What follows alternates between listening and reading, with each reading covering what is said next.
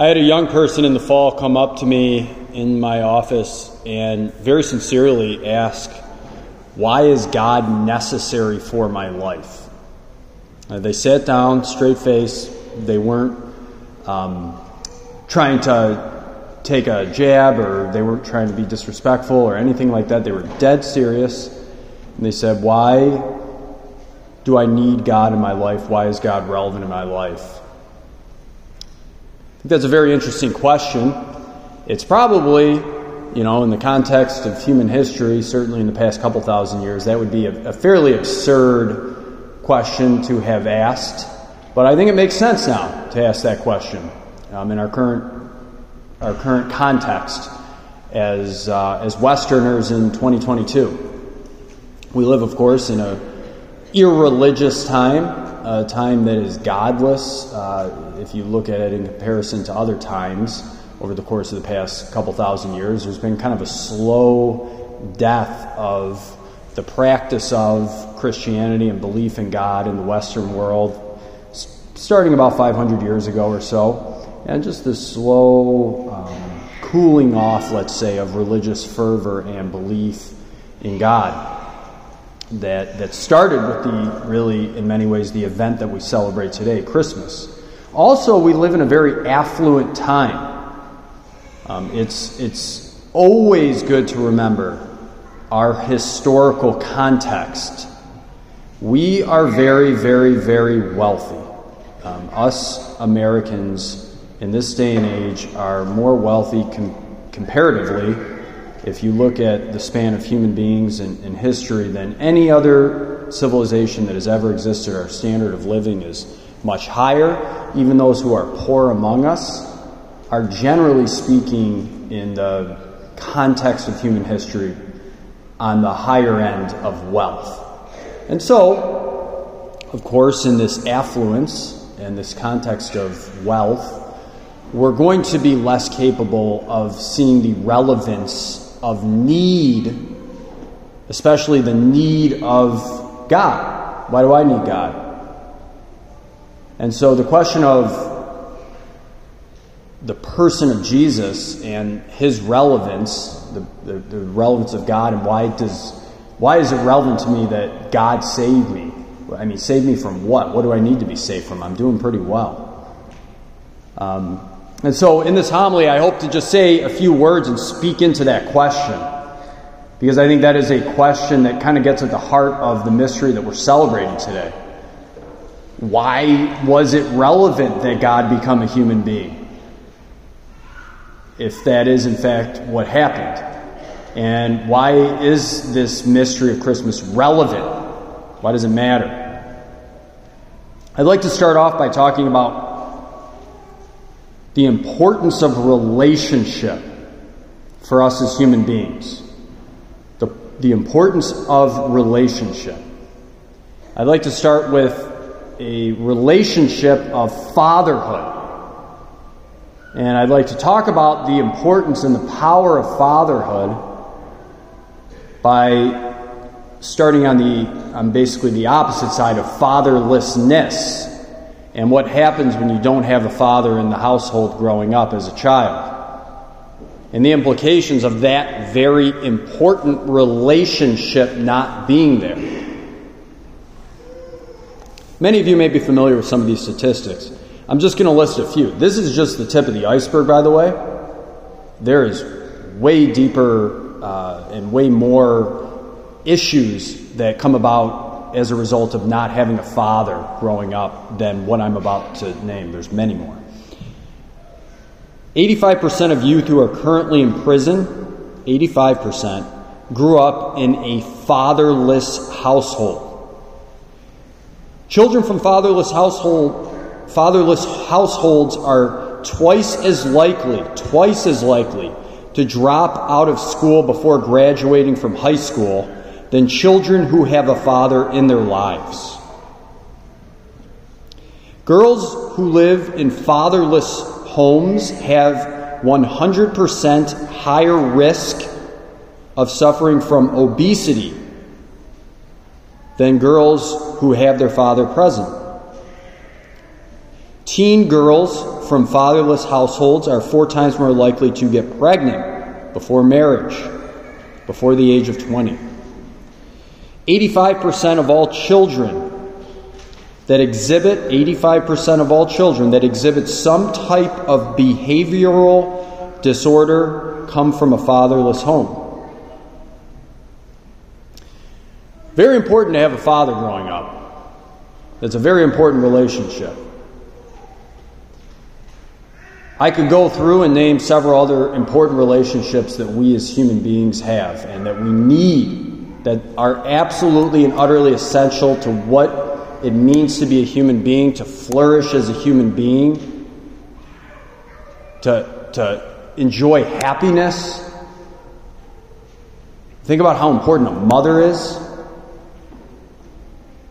How many times do I hear the word mom when I'm with my nieces and nephews who are all under 2nd grade? How many times do they say mom, mom, mom, mom, mom? Many of you in this room know. You kind of probably get sick of hearing that word. It's all the time. It's essential, that motherly relationship. As kids develop, they start to need other relationships. They value relationships with their peers. Even into our old age, we need friendships. Here's a little quote from Aristotle on friendship, the importance of the relationality of a friend. In poverty and other misfortunes of life, true friends are a sure refuge during misfortune. They keep the young out of mischief. The old, they comfort and aid in their weakness. And those in the prime of their life, they help motivate and work towards noble goals and deeds. Okay, all very, very important relationships that I just mentioned. The reason I mention these things, why are those relationships relevant? Why are they relevant? Is it relevant to grow up with a father? Do you really need a dad growing up? I mean, these are questions that we as modern people are actually asking. We're asking these very basic, fundamental questions about what it means to be a man, what it means to be a woman, what it means to be married between a man and a woman. What is the relevance of God in my life? What is the relevance of God in my life? If it's that important that all those stats that I just read about having a dad growing up, how important do you think it is to be in touch with your Creator? Now, this is presupposing the fact that we are not just random. If we're just random, if we're here randomly, if this just kind of happened magically, and not magically, I'm not withholding the possibility that could be. It's certainly improbable, highly improbable. In fact, it's for many, some of the great atheists of our age, and I say great, I mean those who make the strongest arguments, this is the one argument, the argument of probability, that really bothers them. I remember Hitchens talking about that before he died. He said, that's the one that does bug me the most. It's the probability argument. We really shouldn't be here. The Big Bang happened 14.7 billion years ago. Here we are today. If we are created, then we have a Creator. If this is not just random and we just didn't get here and life didn't just develop and reason and consciousness didn't just come to be, then we're created by a Creator. And if we're created by a Creator, then the Creator knows us inside and out, and that's the one that we should have a relationship with. If we want to be saved from the drowning that we experience as human beings, let alone if we're talking about eternal salvation, heaven, hell, eternal realities. Just think about right here and now. We live, as I said, in a time where we forget about God. We don't even think about God, so much so that we even consider questions like this. Like, what's the point of having a relationship with God, or why do I need God? That those kind of questions can even be asked. Those questions can only be asked when